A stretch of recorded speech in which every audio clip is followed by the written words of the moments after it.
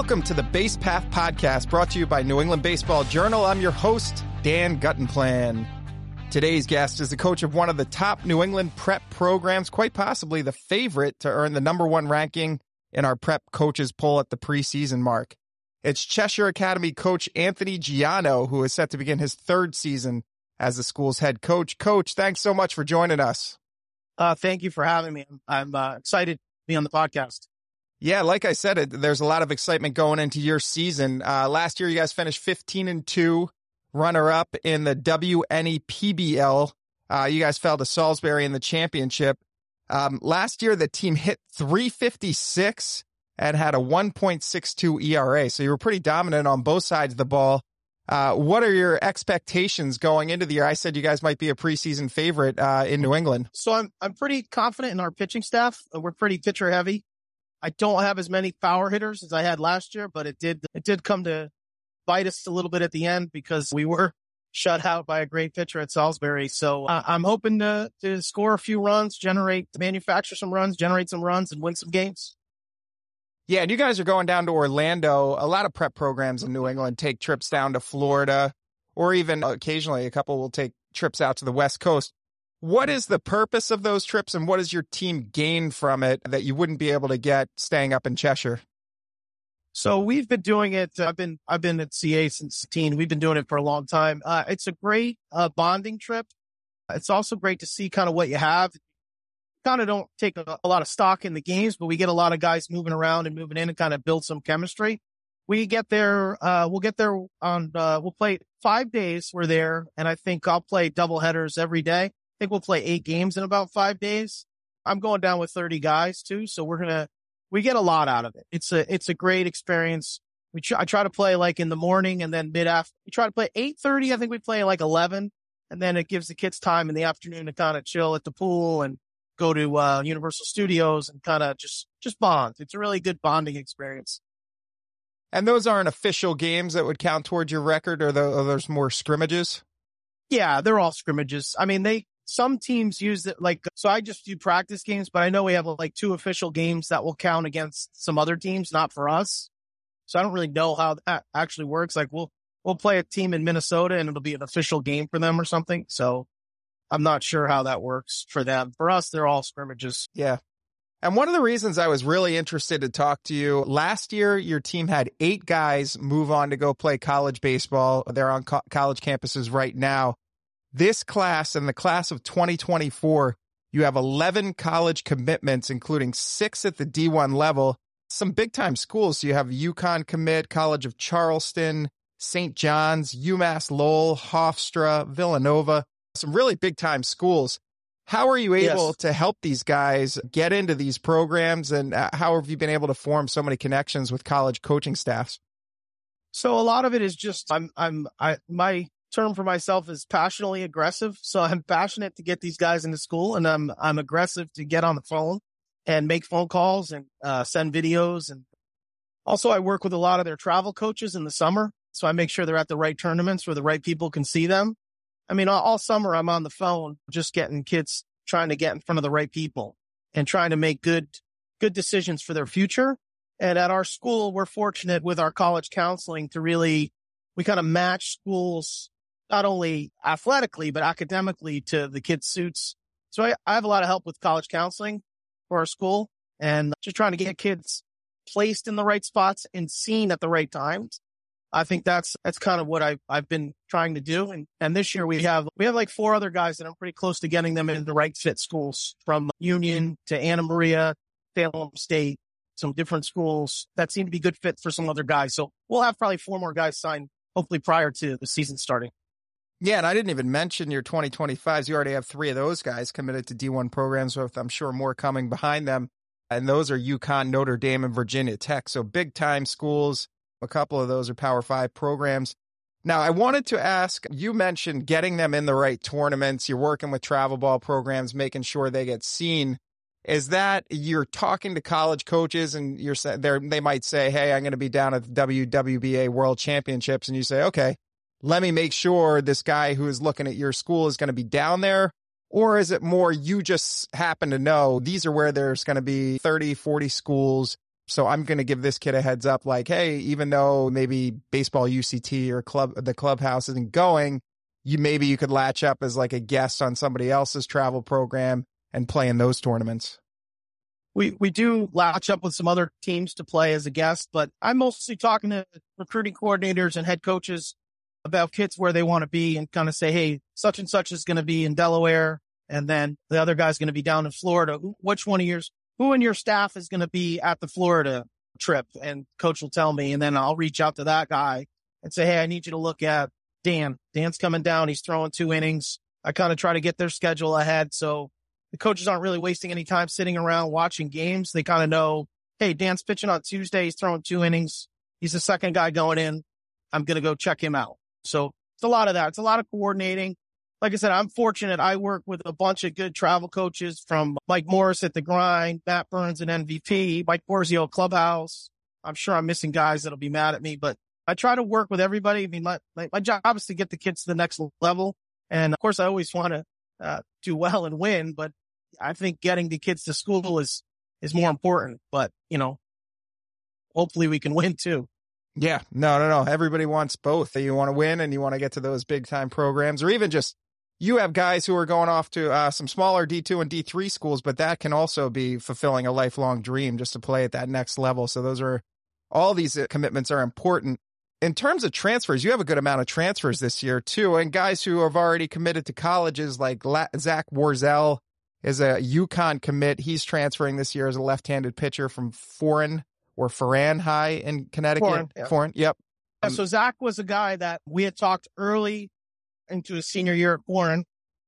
Scott, his dad, and Zach, we've been in contact for a long time. I thought he had electric stuff. I think maybe he wasn't seen as much at school. I think they were like a 32 seed, and he beat a 1 seed in the Connecticut tournament. And then he had a great summer. I mean, we sent him to a lot of places, and he probably had like 6 or 7 offers. And we talked to Coach McDonald at UConn, and he decided that's where he wanted to be. It was kind of a lifelong dream to be at UConn. So that's what he did. I kind of helped him, Pat at Baseball U, myself, his dad. We kind of put him on tour this summer, and he ended up going to UConn. So it was great fit for him. Are you actively recruiting guys to come in the transfer, or do you think you're getting more recommendations from travel ball coaches that are saying, hey, Cheshire Academy might be a great program for you? It's a combination. I get a lot of referrals from travel coaches think can be a good fit. I also have I'm on the phone a lot, doing a lot of recruiting. I have like 3 kids that I've talked to since they were in 6th grade that are coming in as 2028s. It's kind of weird to say, class of 2028. So I'm actively recruiting. I'm in constant contact with a bunch of travel coaches, not only in Connecticut, but New York, Massachusetts, kind of tri-state. I've talked to some kids from California. I talked to kids from Texas. So I'm actively recruiting, and I do have a good group of people that try to send me people as well. A good group of coaches that try to send me student athletes as well. So we're just working. I'm constantly on the phone, constantly doing something. So. Yeah, and I know you have 3 sons who have attended Cheshire Academy. One, Antonio, graduated in 2019, Dante 2020, Luca 2023. Were all 3 sons baseball players? Or I know one is playing football in college. What are they all doing now? Yeah, so I have my oldest he's working on his master's at Anna Maria. He just finished his COVID football season. He had 1 more year, so he came out to Anna Maria in Worcester and had a great season. They named him captain. He did really well out there. My middle son, Dante, was a classical pianist. Now he's switching over to nursing. He's still in school. And then my youngest, Luca, was captain of the soccer team at Cheshire Academy, a soccer guy. I did make him play some baseball. He was really fast, but he's more of a soccer guy. He's at Castleton University in Vermont playing soccer there. Yeah, you've got the whole family at Cheshire Academy. Your wife, too, is the school's student activities coordinator, and she was till about 2 years ago. She works for Yale University now, so she's doing that now. So gotcha. How did you end up at Cheshire Academy? I ended up there from my youngest son being recruited to my oldest son being recruited to play football at the time. Dave Dykeman was the football coach, and I had kind of helped there a little bit, helped out, and then ended up getting hired to coach basketball. And then I've coached football, basketball, baseball. I've coached everything there, but I've kind of settled into my role as the head baseball coach now. So. And what was your sport when you were playing? Baseball. Oh, okay. Baseball for sure. Yeah. Did you play at the college level? No, I didn't. No. Where did you play? Back then I'm old. So back then things were different and different times. And I had to, do some other things. So I played at North Haven and then I played American Legion. It was big back then. I played for a guy named Joe Matty, who was the baseball coach at Quinnipiac College at the time. But I bounced around all over. So. And how have you adjusted to the way the prep landscape has changed over the last? I mean, it's changed a lot since the pandemic. I feel like there are a lot more transfers, a lot more people doing PG years, but also it must have changed a ton since you first came to Cheshire Academy in 2015. Well, see, when I came, this is how football was. Everybody transferred to different schools to have like super teams of football. And now that's kind of transcended to be baseball now, because I don't take anything away from any other baseball, but I think if people have means and opportunity and can do this, it's a little bit better baseball than just regular high school baseball. So, and I don't knock anything or take anything away from anything. It's just having kids from one town is much different than having kids from all over the country. So I think it's kind of going more that way now. A lot of kids, I mean, we get a ton of inquiries, and I know I talk to other coaches in my league, other prep leagues, just it's being inundated right now for baseball. So I guess you ride the wave up and see what happens. Yeah. And you describe that collaborative process with travel ball coaches where you're working on recruiting together, making sure they're being seen at events in the summer. Some of those events are down south, and you're just making sure that recruiting coordinators and college coaches are aware of where they're going.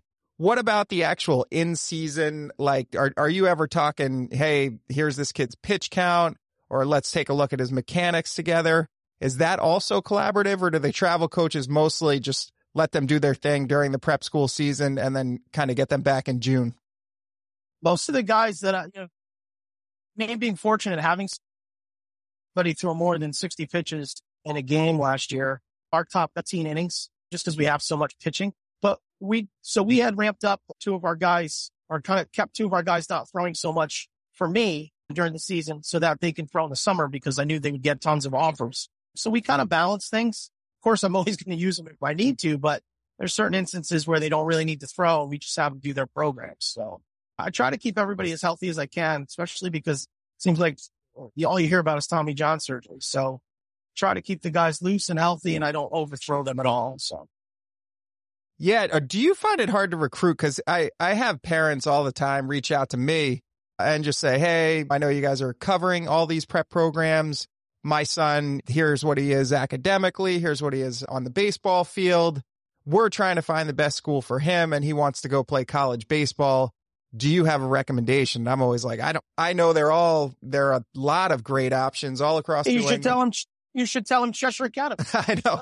I should, but so I'll kind of let you tell them when you're talking about Cheshire Academy, what distinguishes it from any other prep school across New England?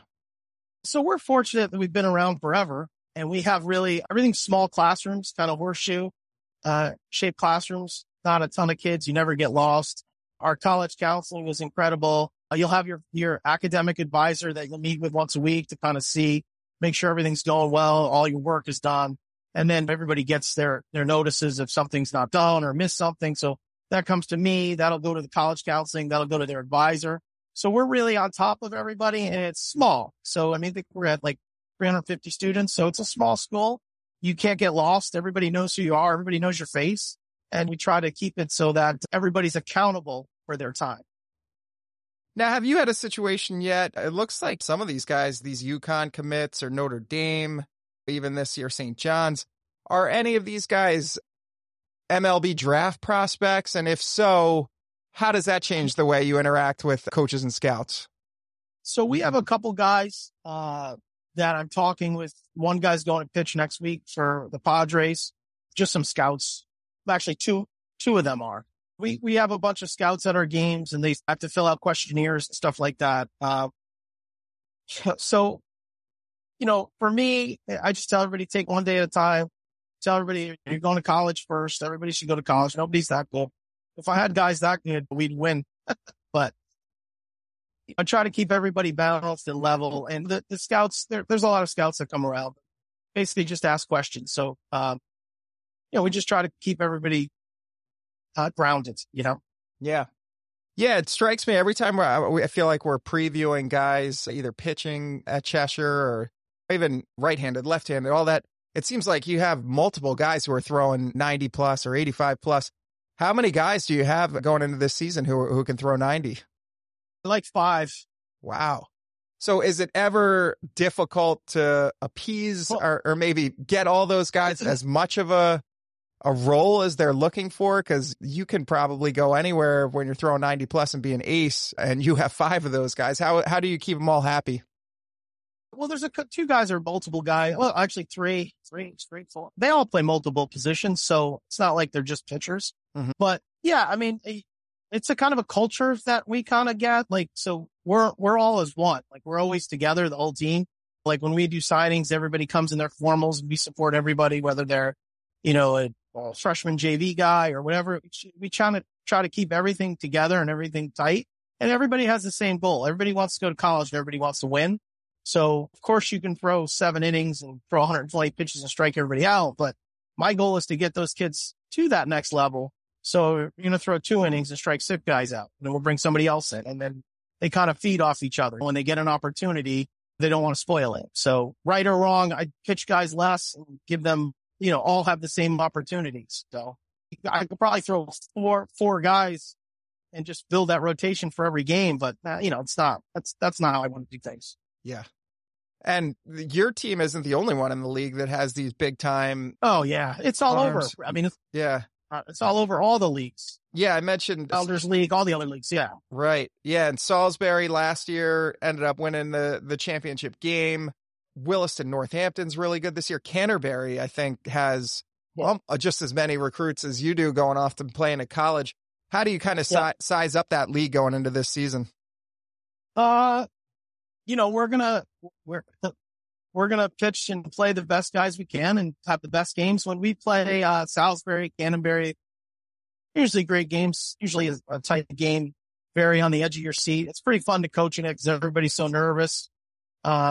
But I just kind of laugh. I'm pretty laid back. I tell everybody to relax. So those games, anytime we play those guys will be good. We put some guys on the schedule. We put some other teams on the schedule this year. We'll see Austin Prep, Putnam Science. We'll go to Brunswick. I loaded the schedule, so it'll be fun to see how we do. We'll play about 22 games, not including the 8 games in Florida. Yeah, and it really does give these college coaches a chance to see how players are going to match up against that D1 competition, because almost every game, it seems like in these leagues, and even when you mentioned your non-league schedule, they're going to see D1 arms a lot. Do you ever have somebody in the beginning of the year, you're not thinking of them as a big-time commit, and then you're just like, man, this guy is so productive against big-time arms. Maybe he is a D1 prospect.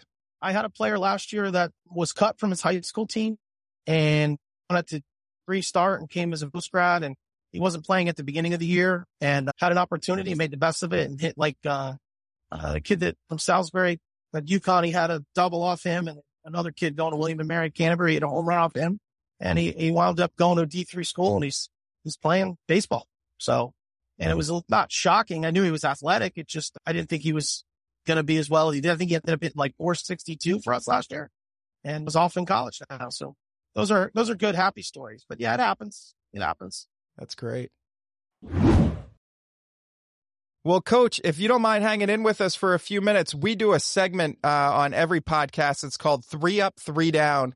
And it's just general interest baseball questions that kind of clue in the listeners on how you might have fallen in love with the sport of baseball. Do you have time for that?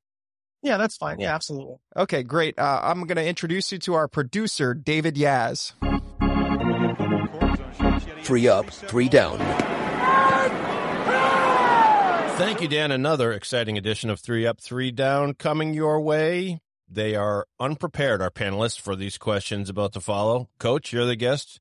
You get to go first. You get to go first. Question number 1.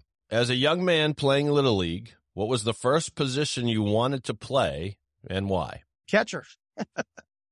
Because I wanted to control the game. I wanted to be getting the ball every play and I couldn't throw strikes as a pitcher, so I wanted to be a catcher.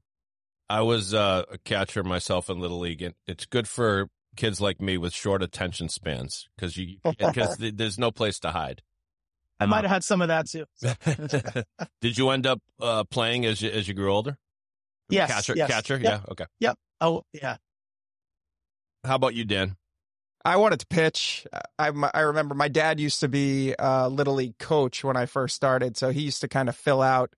It wasn't like an official baseball scorebook. He just kind of had a printout with like 6 lines, and he would put your position for 6 innings. And I just remember looking at that all the time, looking for P. And it was back in like when I was in single A or when I was 6 years old, right after T-ball.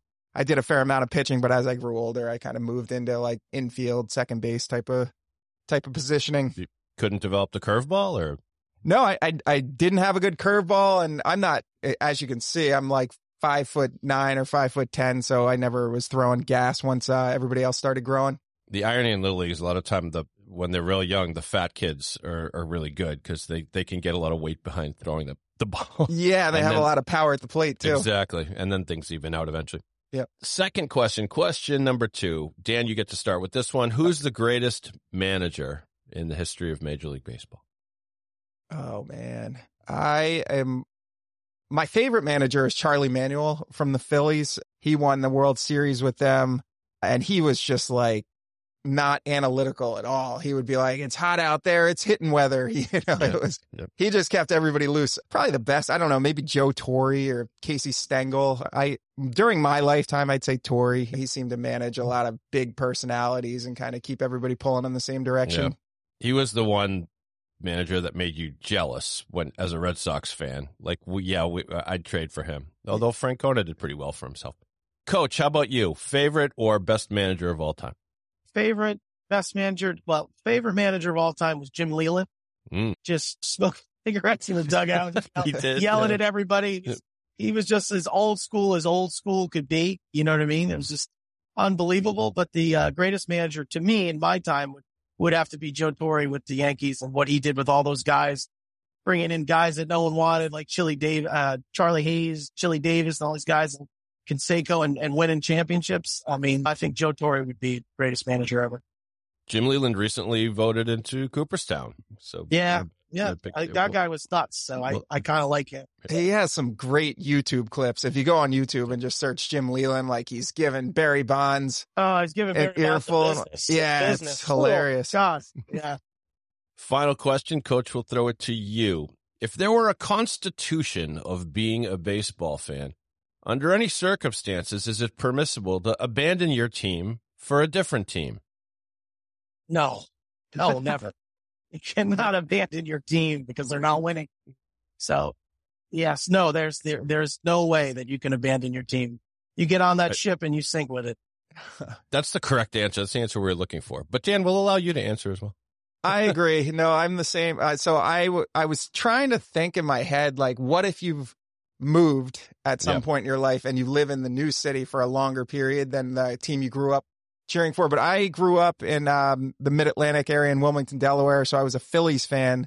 And then I moved to New England when I was 18 to go to college, and I've been here ever since. So I've actually lived here longer than I lived in Delaware, and I'm still a Phillies fan. So I say no. Good for you. Yeah, you got to keep your hometown roots. Yeah, my dad grew up a Brooklyn Dodgers fan, moved to Brookline, Mass as a teenager, and enjoyed the Red Sox, root for the Red Sox. But when the Red Sox played the Dodgers a few years ago in the World Series, he was very upset when the Red Sox won. Really? Yeah, after all these years. Oh, wow. Well, so, loyal guy. That's right. Exactly. Coach Dan, you both did tremendous in 3 Up, 3 Down. Peanuts and Cracker Jacks are on the way out as your reward. Congratulations. Well done. Well, thanks to Anthony Giano for joining us on the Base Path Podcast. Rate, review, subscribe to the Base Path Podcast on your preferred platform. Thanks to our producer, David Yaz. The Base Path Podcast is a Siemens Media production.